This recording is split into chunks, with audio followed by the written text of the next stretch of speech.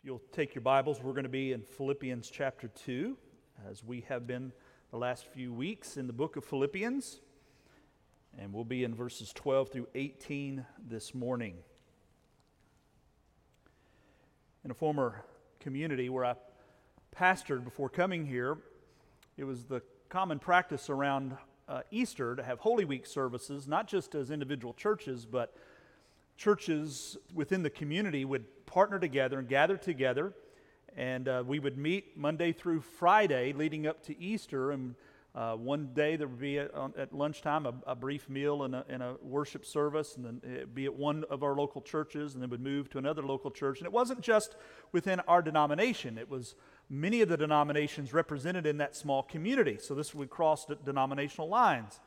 And you can well imagine that there was a very broad theological spectrum that was represented there, from the quite theological conservatives to very liberal.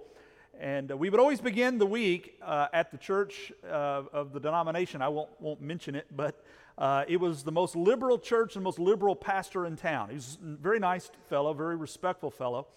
But as he was beginning his message, or in the middle of his message, one particular year, he made this statement.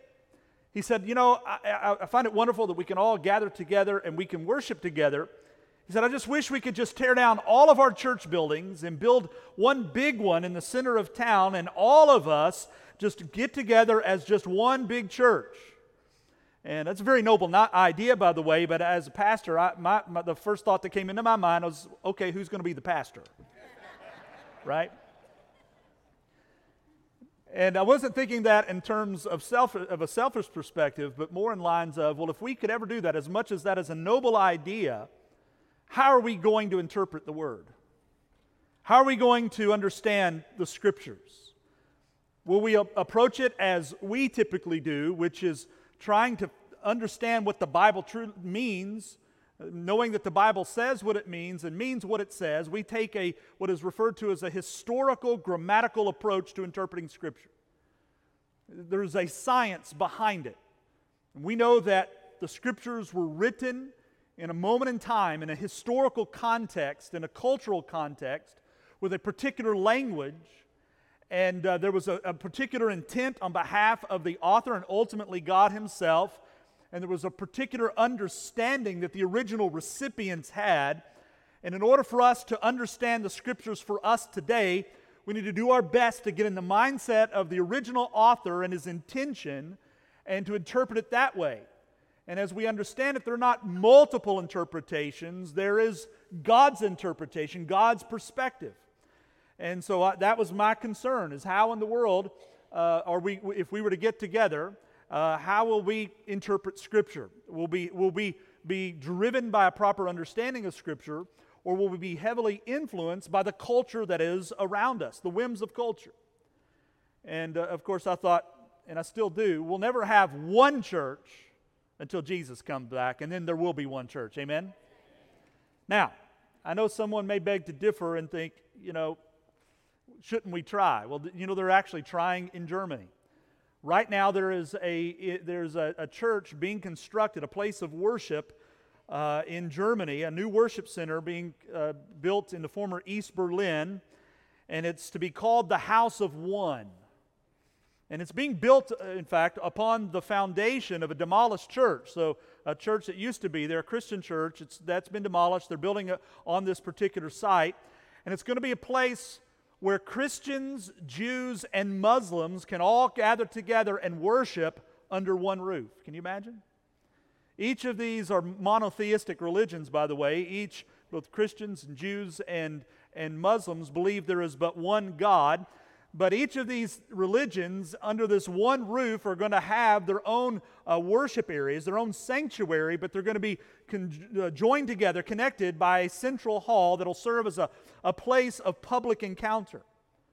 There's a theologian by the name of Roland Stolt who's involved with the project, and he says this: East Berlin is a very secular place. Religious institutions have to find a new language and ways to be relevant and to make connections.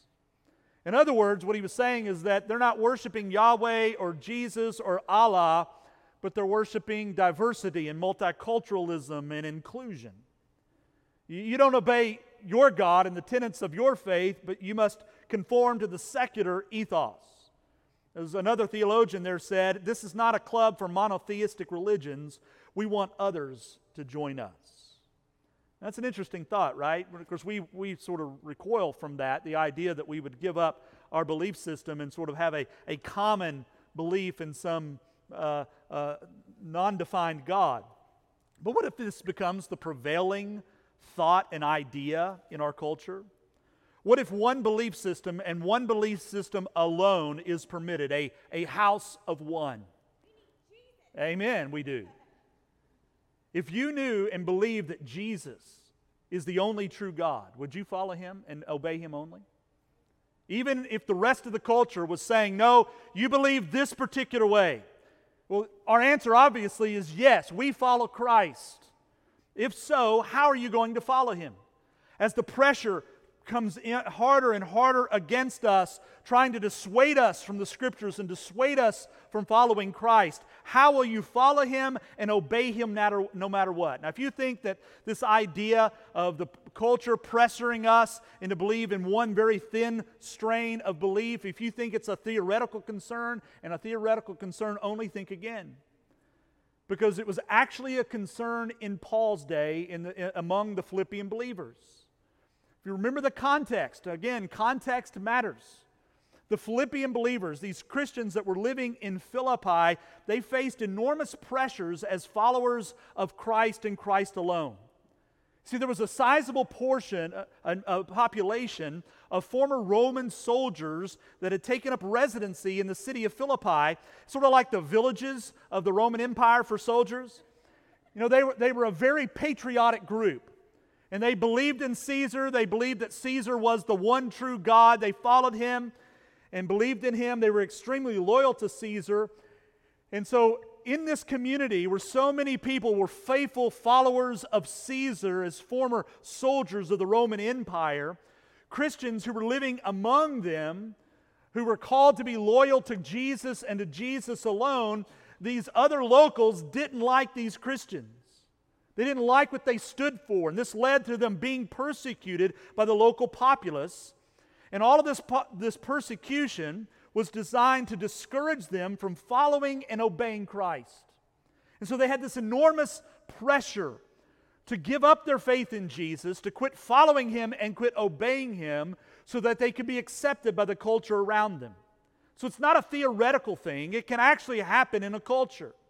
So in a situation like that, in a situation that could become true in our culture one day, how do we follow and obey Jesus no matter what? Well, this portion of Scripture that we're going to read here in just a moment really speaks to that truth. It's a call for us to obey Jesus no matter what, no matter the pressure, no matter who comes against us, no matter who tries to persuade us, no matter how hard the culture tries to push us aside and to cancel us. We press on in following Christ and obeying Him. So we're going to read beginning in verse 12, and I'm going to invite you to stand with me, beginning in verse 12, down to verse 18, this encouraging word about obedience to Christ. Here's how the Word of God, how it reads. Therefore, my beloved, as you have always obeyed, so now, not only as in my presence, but much more in my absence, work out your own salvation with fear and trembling. For it is God who works in you both to will and to work for His good pleasure. Do all things without grumbling or disputing, that you may be blameless and innocent children of God, without blemish in the midst of a crooked and twisted generation, among whom you shine as lights in the world, holding fast to the word of life, so that in the day of Christ I may be proud that I did not run in vain or labor in vain. Even if I am to be poured out as a drink offering upon the sacrificial offering of your faith, I am glad and rejoice with you all. Likewise, you also should be glad and rejoice with me. Let's pray. Lord, you know the future far more than we. Though we can see the ripples in our culture of what could be in the future for people like us, people of faith, people who believe in you and in you alone, in an exclusive salvation through you, Jesus. That as our culture seems to be rapidly moving away from a Judeo-Christian orientation, away from you, away from your word, the Lord, we are finding ourselves farther and farther away from the mainstream of thought and philosophy. And Lord, already the culture is turning negative attention toward us and trying to ostracize us. And Lord, I know that it may be some time before we experience this broadly in our culture, but Lord, persecution appears to be in our future. And Lord, it weighs heavy upon our hearts, not just for us, but for our kids and our grandchildren, for our brothers and sisters in the faith in our own country, who may one day be forced to make difficult decisions in order to press on in faith with you and obedience with you. But Lord, we don't wait until those days to be prepared. We begin today. And so pray that you take this word and encourage us by it, and let us live our lives by this call to obey, that we would be found faithful in the end, and that we would be found worthy of gladness and rejoicing over our faithfulness. This we ask and we pray, Lord. We pray it in your name, Jesus. Amen and amen. Again in verse 12, Paul says, "Therefore, my beloved, as you have always obeyed." It was Paul's assumption, his expectation, that followers of Christ, we who trust Jesus, will obey the Lord no matter what. Now today's discussion, this passage, is really a continuation of the discussion that we began last week. If you'll remember that key passage for the entirety of the book of Philippians, there in the early part of chapter 2, we learn and are discussing the incarnation of Christ. And we talk about how Jesus came to die upon the cross. And in that passage, it speaks about the obedience of Christ. In fact, jump back up to verse 8 of chapter 2, where we read there that He, Jesus, humbled Himself by becoming obedient to the point of death. And so it's in light of Jesus' obedience that Paul is now calling the Philippian believers to do the same. He's saying, look, you've been obedient. I've seen it with my own eyes. You were obedient in my presence. I've heard about it from others. You were obedient when I was absent. So here is what I want you to do. Keep being obedient.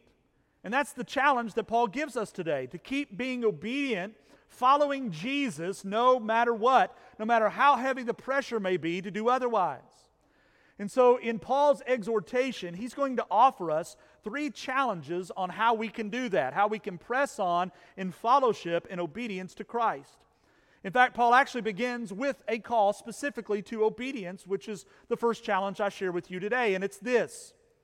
If we're going to keep following Jesus and obey Him, you and I, we need to work our salvation. So work your salvation. That's the first point. Work your salvation. Let me read again verse 12. "Therefore, my beloved, as you have always obeyed," so there's that word obedience, obey, "so now not only as in my presence, but much more in my absence."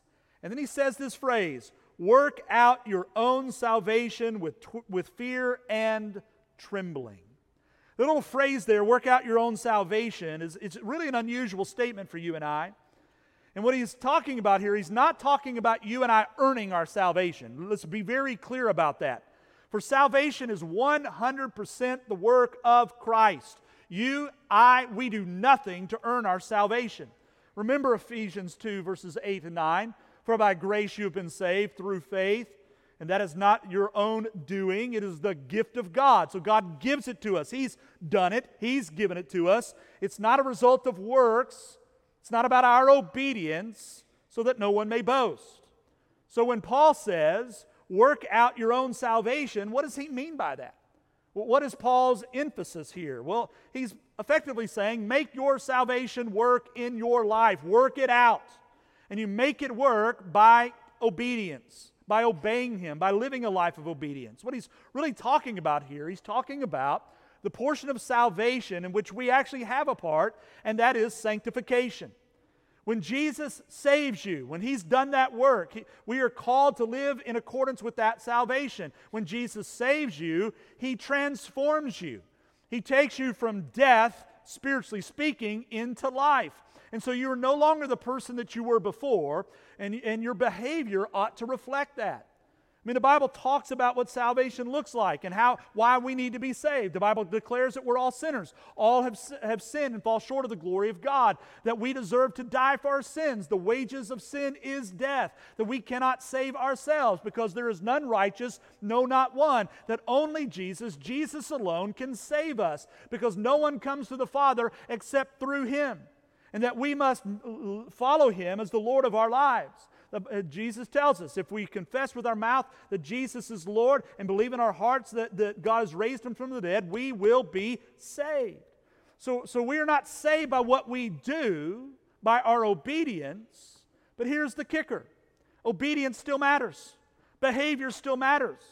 Your obedience is a sign that you have been saved, that God has done this work in you. Jesus Himself said, if you love me, you will what? You will keep my commandments.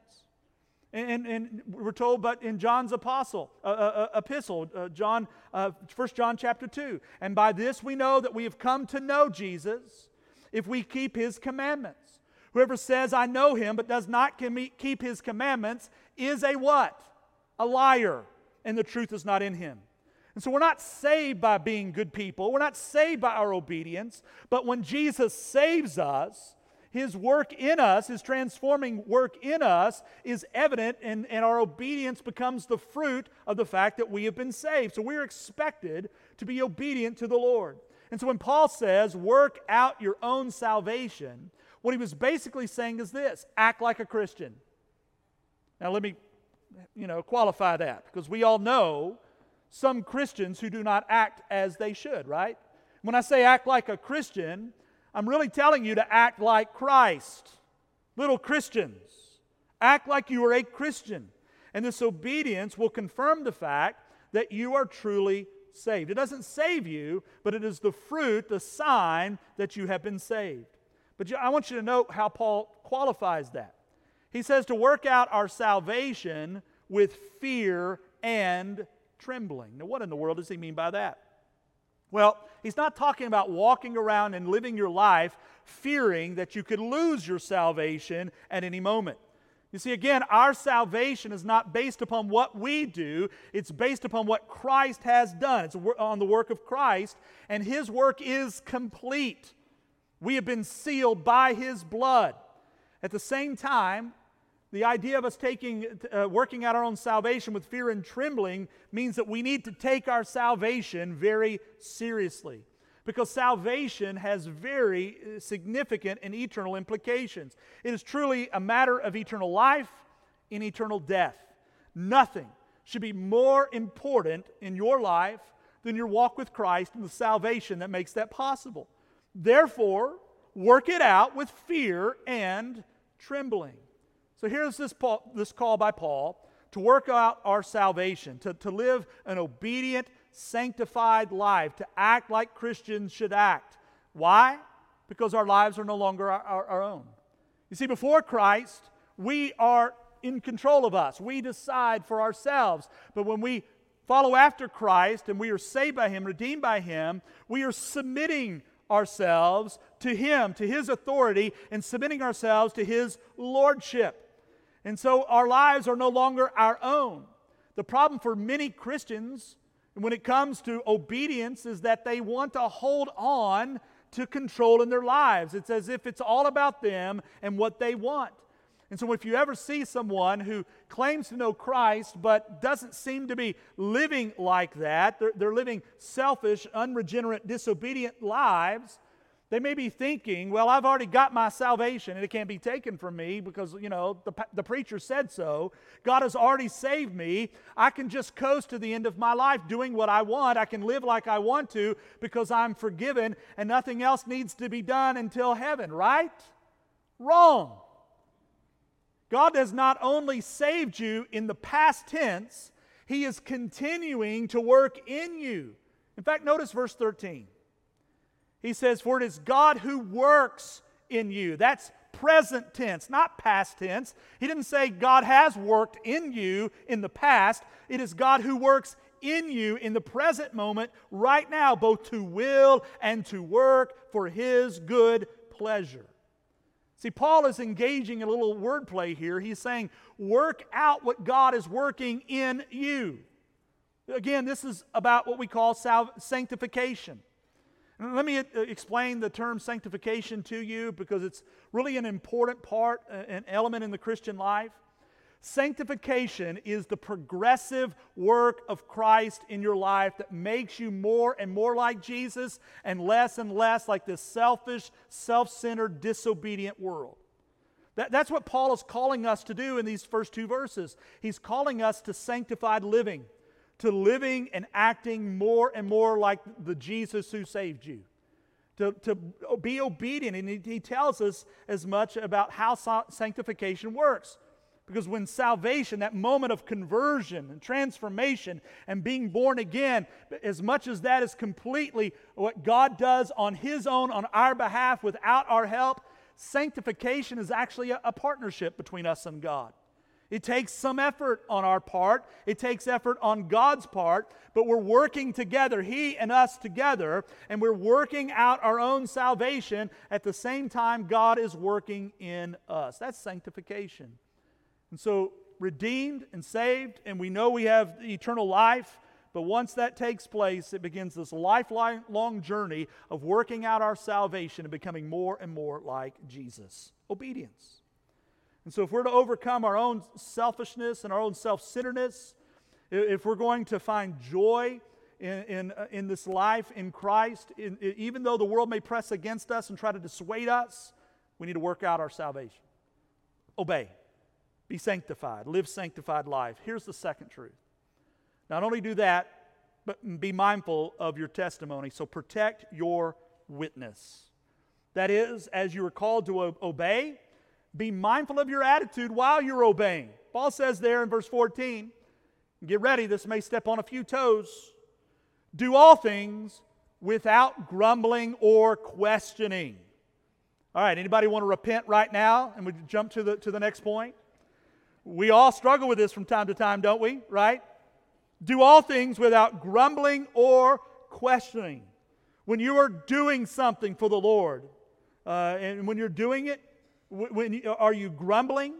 Are you questioning? Are you complaining? And when you're doing that, what message are you conveying to those who are watching you and listening to you and watching your Facebook feed? Hello? It's saying that you're not happy with your circumstances, that you're not happy with what's expected of you, that you're not happy with what you're told to be doing. And ultimately, it is calling into question your trust in the one who is calling you to obey. Let me share you the story of a man who dreamed about joining a monastery.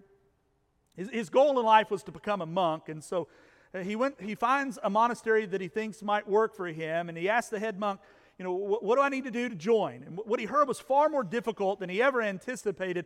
But the head monk said this. He said, our monks are only allowed to say 2 words every year. Man, that guy, he thought that was a really tough assignment, but he thought, I want to be a monk so badly, I think I'll give it a try. So they show him to his room, and for the next 12 months, he never says a word. And on the first anniversary of him being there, they bring him out and allow him to say his 2 words for the year, and this is what he said: food's bad. He goes back to his room, continues the monastic lifestyle. 12 more months pass by, and on the second anniversary, they bring him out. All right, you get 2 more words. And he said, bed's hard. They send him back, and he continues for another year, and after 12 more months pass, this time he comes out and he says his next 2 words. He says, I quit. And the head monk said, well, I'm not surprised all you've done is complain since you've been here. So we make light of that, but this is true for us sometimes as Christians. It's not true for all of us. And oftentimes, those who complain and grumble the most among us have no idea that they're that way. It's an amazing thing. If you were to ask them, who do you think complains the most? Well, they may be pointing elsewhere, but they're not pointing at themselves. So many of us, if we're not careful, because we have it so good, We find ourselves complaining, and all we do is complain and grumble over this and question that. And listen, as a pastor, it comes with the territory of someone that has something they want to share with me. It's interesting. There are some who will come and they're always affirming. And then there are others who the only time they come see me is when they got a complaint, right? And I had someone come by. It's been a long time, so there's nobody that's in this room right now. But I had somebody come by, and they actually brought out a list, a notebook. It was a small little notebook, and for 30 minutes they were flipping to the next complaint, the next complaint. I'd only been here 6 weeks, right? And like this. And whenever I have someone that comes to me like that, it's not that we don't want to hear concerns. We certainly do. But when I hear someone that all they have to offer are complaints and questioning, what I will often ask them is this: so what good things are going on? I hear what you say here, and I want to address these, but tell me, what good things are going on? And I find that the persons who often have a list of complaints never have a list of good things. They don't even have a list of one. Grumbling and questioning, friends, you need to hear this, are truly a sign of immaturity, spiritually speaking. Because when all you do is complain about things, it's really announcing that you're not getting your way. That others are not conforming to your way of doing things, the way you think things should be done. Let me also say this: not only is it a sign of spiritual immaturity if all you do is complain and question and grumble, but it is also throwing shade upon Christ. It is throwing shade upon the faith. It is a harming of your witness, your testimony. When all you do is complain, while at the same time taking on the name of Christ, you're identifying your complaints with Christ to those who are on the outside. Look at verse 15 and 16. Here's what Paul says. He says, don't complain. He says, do all things without grumbling or questioning. Verse 15, that you may be blameless and innocent. You have a habit of underlining in Scripture. Those are two very important words. Don't do this in your response, in your obedience, and in the pressure to give up your obedience and your fellowship of Christ, that you may be blameless and innocent, children of God without blemish, in the midst of a crooked and twisted generation, among whom you shine as lights in the world, holding fast to the word of life, so that in the day of Christ I may be proud that I did not run in vain or labor in vain. Now, these words of Paul echo descriptions of the Israelites in the wilderness during Moses' day. Do you remember this story? When God had delivered them out of Egypt and they're wandering in the wilderness, and then out there, all they did, the God was providing for them, all they ever did was grumble and complain. In fact, verse 15 is really quoting the words of Moses from Deuteronomy chapter 32, verse 5. Let me read them to you. They have dealt corruptly with them. They are no longer his children because they are blemished. They are a crooked and twisted generation. And so Paul was saying, don't be like that twisted and crooked generation. Don't be grumbling and complaining. Don't act as if you are the center of the universe and as if the rest of the world revolves around you. Don't even think that way. Instead, just obey. Obey. Our attitudes as we live out our faith, which is reflected in what we say and how we think, it marks us. It marks our faith. It distinguishes us from the rest of the world. And as Paul describes it, we live in the midst of a crooked and twisted generation. And friends, it's still true today. We live in a twisted and crooked generation. And so as Christians, we ought to stand out from the culture around us. So often we find ourselves trying to be accepted by the culture when we're told often that we need to be distinct from the culture. And when we grumble and complain and we question, we are showing that we're no different than the rest of the world. We're just as selfish as everyone else, just as self-centered, and it's all about us and not the Lord. But Paul says, look, that's not how you are to be. Remember, you are lights in this world, different and distinct in your thinking, like stars lighting up the sky. So protect your witness. Let me share with you one last challenge from this text on how to obey no matter what. And that is this: be the sacrifice. Be the sacrifice. Note that I say to you, don't just be sacrificial, which is a good thing to do, But go beyond that and be willing yourself to be the sacrifice. Be obedient, even unto death if necessary. Verse 17. Paul writes, even if I am to be poured out as a drink offering upon the sacrificial offering of your faith, I am glad and rejoice with you all. Likewise, you should also be glad and rejoice with me. Now, Paul's writing these words. Remember, he is under house arrest. He doesn't know what the future holds for himself. At any moment, on any day, he could be dragged out into the streets to the place of execution and his life ended. He doesn't know his current situation, how it is going to turn out, and he is in that situation because of his faith in Jesus. And he says, even if I'm to be poured out as a drink offering upon the sacrificial offering of your faith, I'm glad. Paul is saying, look, it is okay to be a sacrifice. In fact, Paul's moved away from direct commands here. Instead, he's offering up his own example, his own life as a testimony. And he's saying, sacrifice yourself. If necessary, sacrifice yourself. He's talking about being willing and his willingness to die for the cause of Christ, even if it means laying down his life for it. And he mentions this concept of a drink offering. A drink offering was an Old Testament sacrifice. It was a means of worship for the Jews in the Old Testament, for Jews to worship under the Judaic law. We're not called to do that today. But the book of Numbers describes what a drink offering looks like. Let me read it to you in Numbers chapter 15, verses 5 through 7.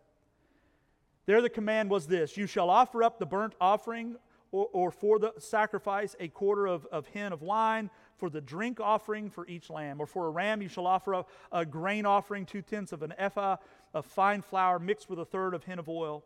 And for the drink offering you shall offer 1/3 of a hin of wine, a pleasing aroma to the Lord. So that's where that comes from, this idea of a drink offering. And Paul is a Jew, and who was familiar with this as a part of Judaic worship, and many of the believers in Philippi were Jews and would have understand this. And so a drink offering was sometimes made just like a blood offering. It was a sacrificial gift made to the Lord as an act of worship.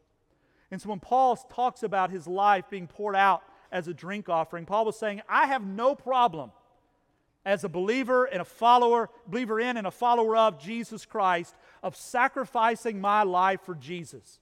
If my life needs to be poured out like a drink offering and my life in this world ends, so be it. If so, I'll be glad and I will rejoice. So often when we think of sacrificing today, we think of our wealth. And listen, it's proper for us to give and to give back to the Lord and to give sacrificially. But it's far more than that. This call that Paul is talking about here is far more than surrendering some of your wealth. It is a willingness to give up your very life if Christ demands it. It is a willingness to lay your life into the hands of the Lord if He requests it, leaving everything that we have and own and giving it over to Him. Sadly, I think so few of us truly understand this anymore. We have it so good in this country. And listen, I know our country is struggling right now, and perspective is everything. But I sometimes think those of us in the Western culture, we truly don't understand what sacrifice and living with the possibility of handing your life over for the cause of Christ really means. So few of us understand it or even want to understand it. You often see it, and it's really reflected in the way they give back to the Lord and their unwillingness to move into uncomfortable places, and the selfishness that marks so many of us. And you really see so few of us being defined by sacrifice anymore. And you rarely hear stories like that of Abraham Benninger. You may not know his story, so I'm going to share it with you.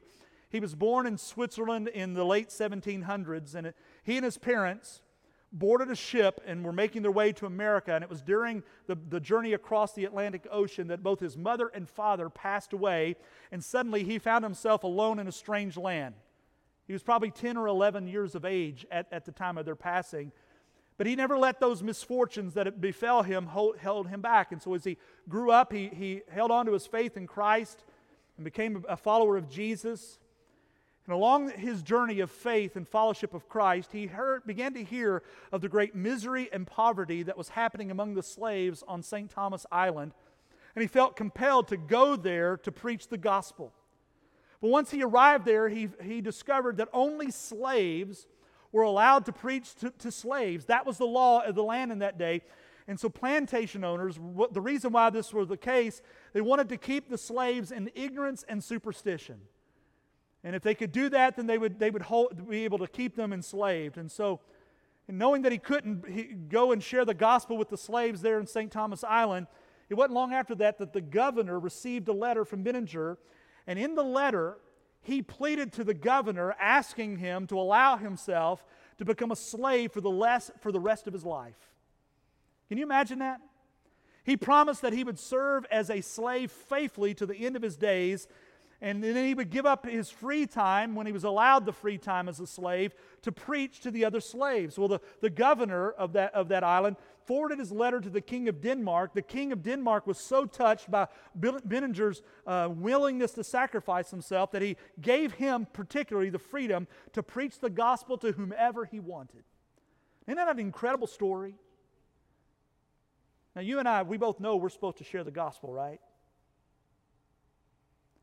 Now, what if you knew that there was a people group in this world somewhere that only those who were part of that people group would be able to go and to share the gospel, and maybe it was to become a slave?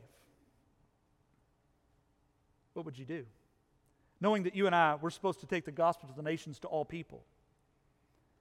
And I wonder, when we see stories like this, I wonder, where are the other stories like this today? I mean, this is a few hundred years ago, and listen, they are out there. We see them in the lives and the testimonies of our missionaries, but how often do we hear about those who are sitting in our pews, the typical Christian? Not very often. And I say this of myself as well. But Christian, hear Paul on this, and listen, I'm listening to this too, because I need this just as much as anyone in this room. Paul is saying here that we need to be the sacrifice. We need to be willing, if Christ demands it, if He needs for us to do so, to yield our very lives, to give up our wants, our desires, our pursuits, and to surrender them all to Christ. And if we do so, that it would be a source of joy in doing so. I mean, we think if I sacrifice, I'm going to miss out so much. Well, let me tell you, your lack of willingness to sacrifice means you might miss out on something significant, and that is the joy of the Lord. Again, look at verse 17. Even if I am poured out as a drink offering upon the sacrificial offering of your faith, Paul says, I am glad. I am glad and rejoice with you all. Likewise, you also should be glad and rejoice with me. It's as plain can be.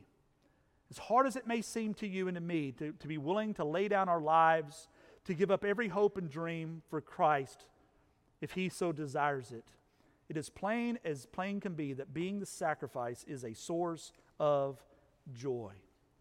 Listen, I know it can be tough sometimes. It's probably far less tough for us than other believers in other parts of the world, in certain places in the world. But you and I, we can follow Jesus and we can obey Him. But if we're going to do it, we've got to work out our salvation. We can't wait till the pressure is on. Today we need to continue to walk in obedience in a sacrificial, sanctified life. And as we do so, let's keep our eyes on Jesus and what He is intending to do through it. Let's protect our witness and be careful of how we're speaking, knowing that it is bearing testimony of our faith in Christ. And yes, friend, when the pressure is on, be the sacrifice if needed. Why? Well, it goes all the way back to verse 8 of chapter 2. Because Jesus was the sacrifice for you. Jesus died for you. Will you be willing to be the sacrifice for Him? Let's pray together. Lord, I pray that as we walk away from this text today, that we will see the significance of obedience. Lord, we know we are not saved because we're good people. We know that. We are saved because You are good. You are perfect. You are sinless, and You came to die for our sins, to do for us what we could not do. You died in our place, taking the penalty of our sin upon Yourself, so that any person who would believe and trust in You and follow after You would be saved. You would redeem us and we would be forgiven to a life of following after you. And so, Lord, I pray that you encourage us to work out our salvation with fear and trembling every single day, knowing that you did the work, but now you are calling us to live as if we've been redeemed. And Lord, in that, help us with our attitudes. Change how we speak about our circumstances, how we think about what we're going through. And let us not whine and moan and complain and gripe when things don't go our way, but recognize that as we pursue you, Lord, it's going to put us in difficult places, uncomfortable places, but that might just be the sign that we are in the center of your will. And Lord, knowing that the ultimate consequence in this life could be the laying down of our lives, let us be willing to do so if necessary. Let us be willing to sacrifice all the way up to and through our death, because, Lord, you did that very thing for us. And Lord, I pray if there be anyone here today that does not know you, that they would truly today recognize what you have done for them, that you have done all the work to make salvation possible for them. Save them, Lord, so they can begin a life of sanctification in you. This we pray. We ask it in the name of Christ. Amen.